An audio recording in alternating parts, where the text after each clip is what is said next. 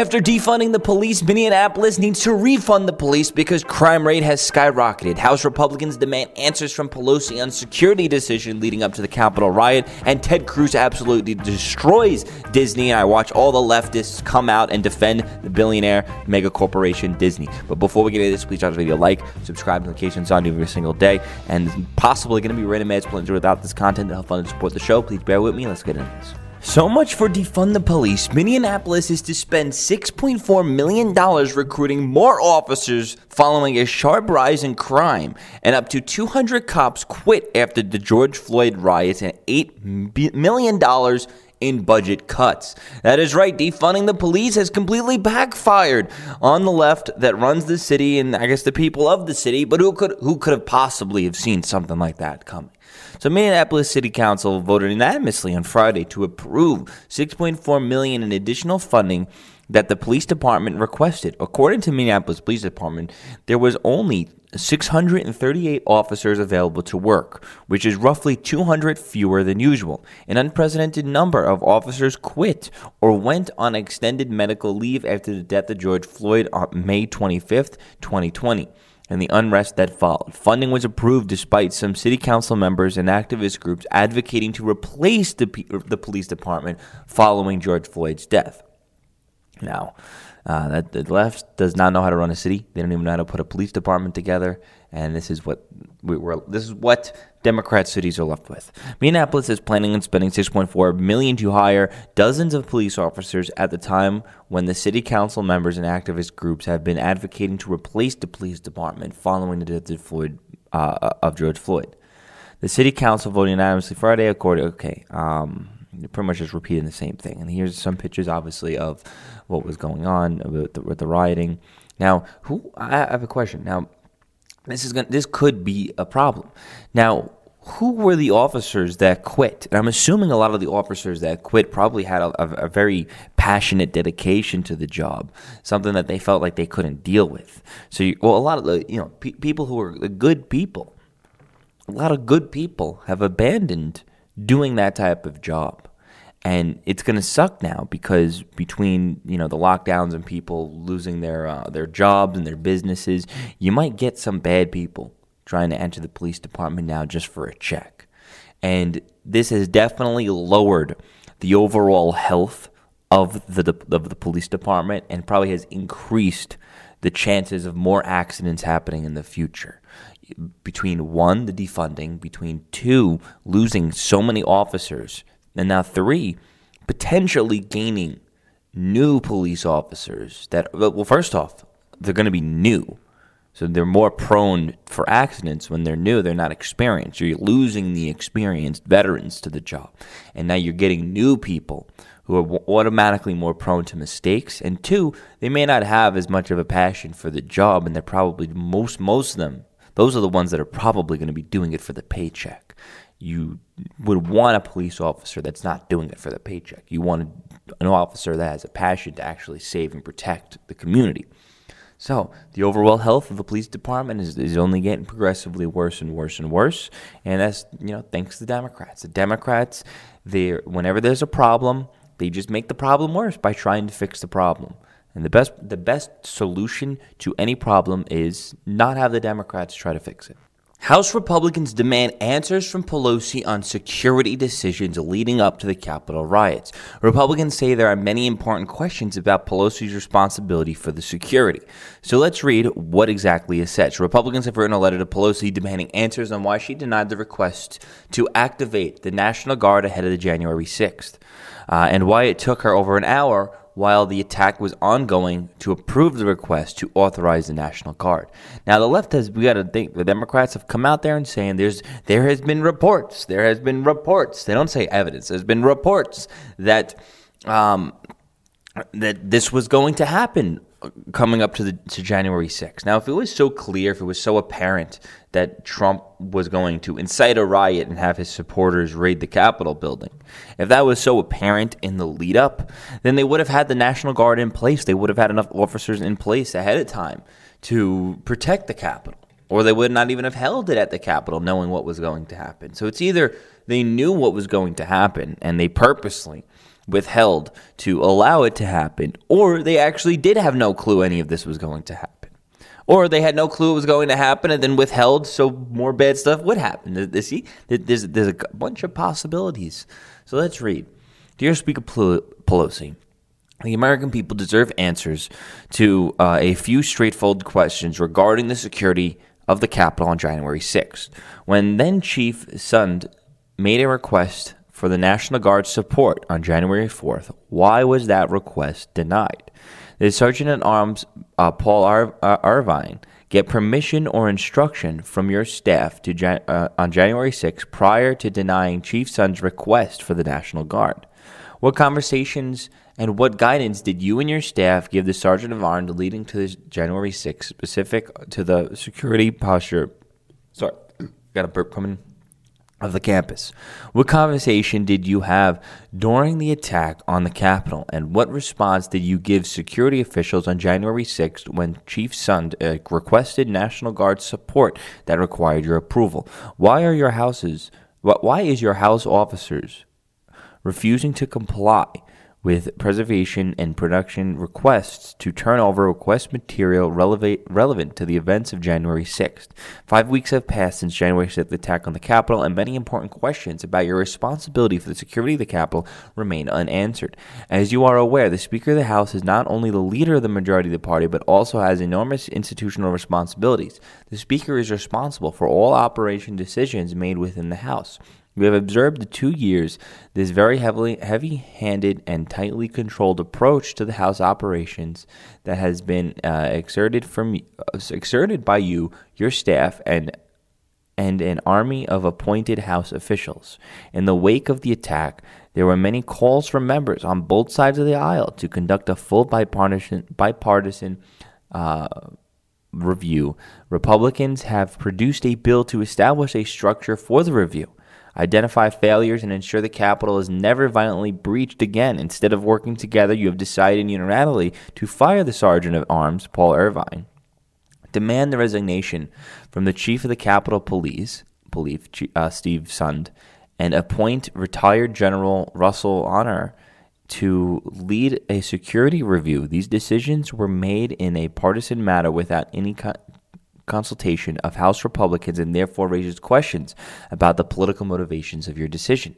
Now, that's true. You know, the Democrats, they talk about how we want this, we want bipartisanship, we want investigation, we want a review. We're like, okay, we'll give it to you. We'll review this, that, and the other thing. No, not that. Let's see. This is page 2. It has been widely reported and confirmed by multiple sources that Chief Sund requested the National Guard to be activated ahead of the January 6th joint session of Congress. The response from the SAA activating on your behalf was the optics of having National Guard on site were not good, and intelligence didn't support the move.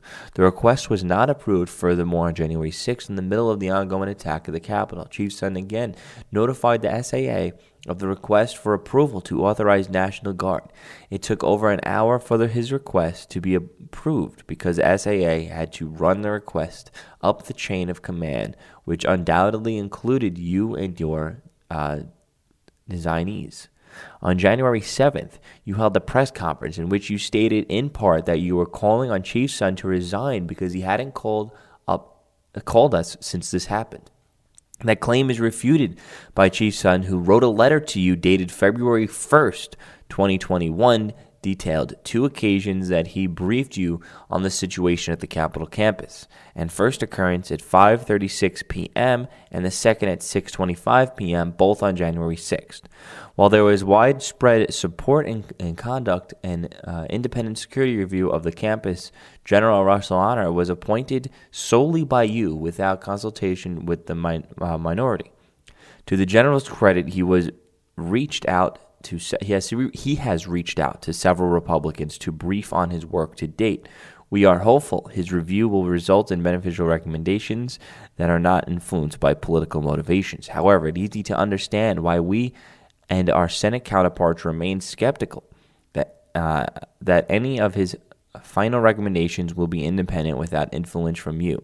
In addition, we are very concerned by the obstruction and the inability to proceed and to procure and perceive information from the House officers when requested. Such information is necessary to conduct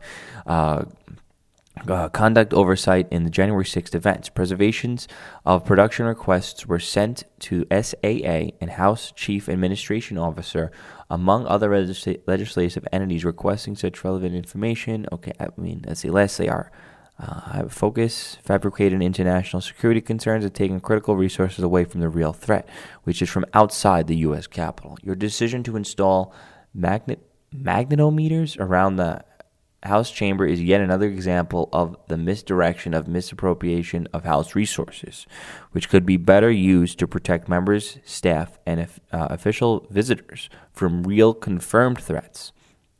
Okay, so there's a third page, but the third page isn't here right now. But I say this all the time. Let's hope something gets done. It's probably going to be like another issue. Like, remember how Benghazi went down? I feel like we're going to run into a very similar issue when it comes to that. Now, hopefully, her hypocrisy does get exposed, and it's already exposed. It seems like what happened at the Capitol was kind of not entirely. It seems like there's more and more evidence comes out. It seems more and more likely that it was a complete and total setup. We're finding out that it may not have been Republicans inciting the violence, where there's video evidence and proof of people who are not MAGA telling people to storm the Capitol. There's more and more evidence of that coming out. And then now there's going to be more evidence of behind the scenes of someone like Pelosi knowing what was going on and purposely doing nothing. So Ted Cruz absolutely roasts Disney. The Babylon Bee tweeted out, Disney posts a job ad looking for strong, fierce women who are also obedient, submissive, and docile. Funny tweet. It's a parody. And Ted Cruz goes, I wish this was a parody. Making the joke that, a parody account is posting something that's a parody that looks, that's, I have to explain the joke for a reason, and you'll see why.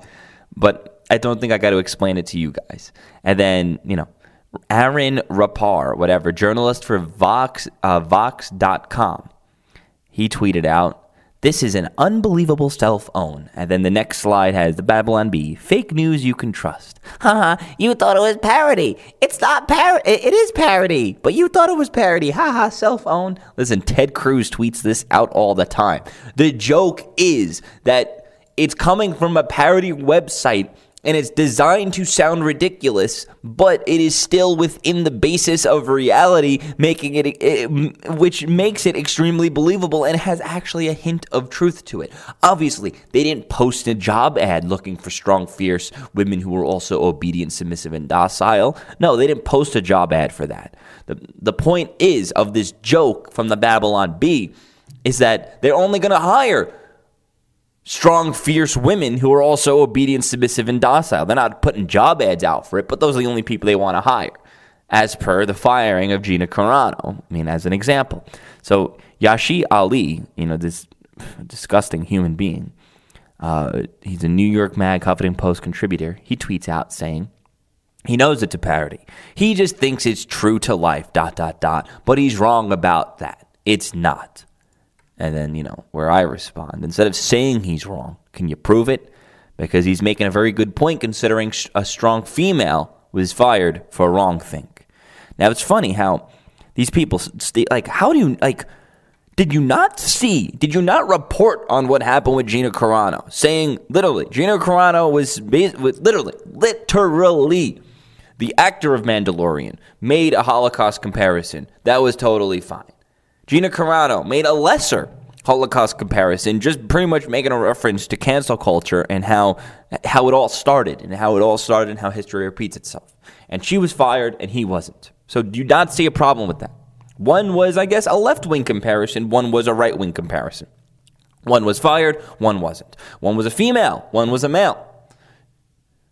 If you're as dumb as Ali is in this post, then there is no hope for you to live a normal life of breaking through the matrix, okay?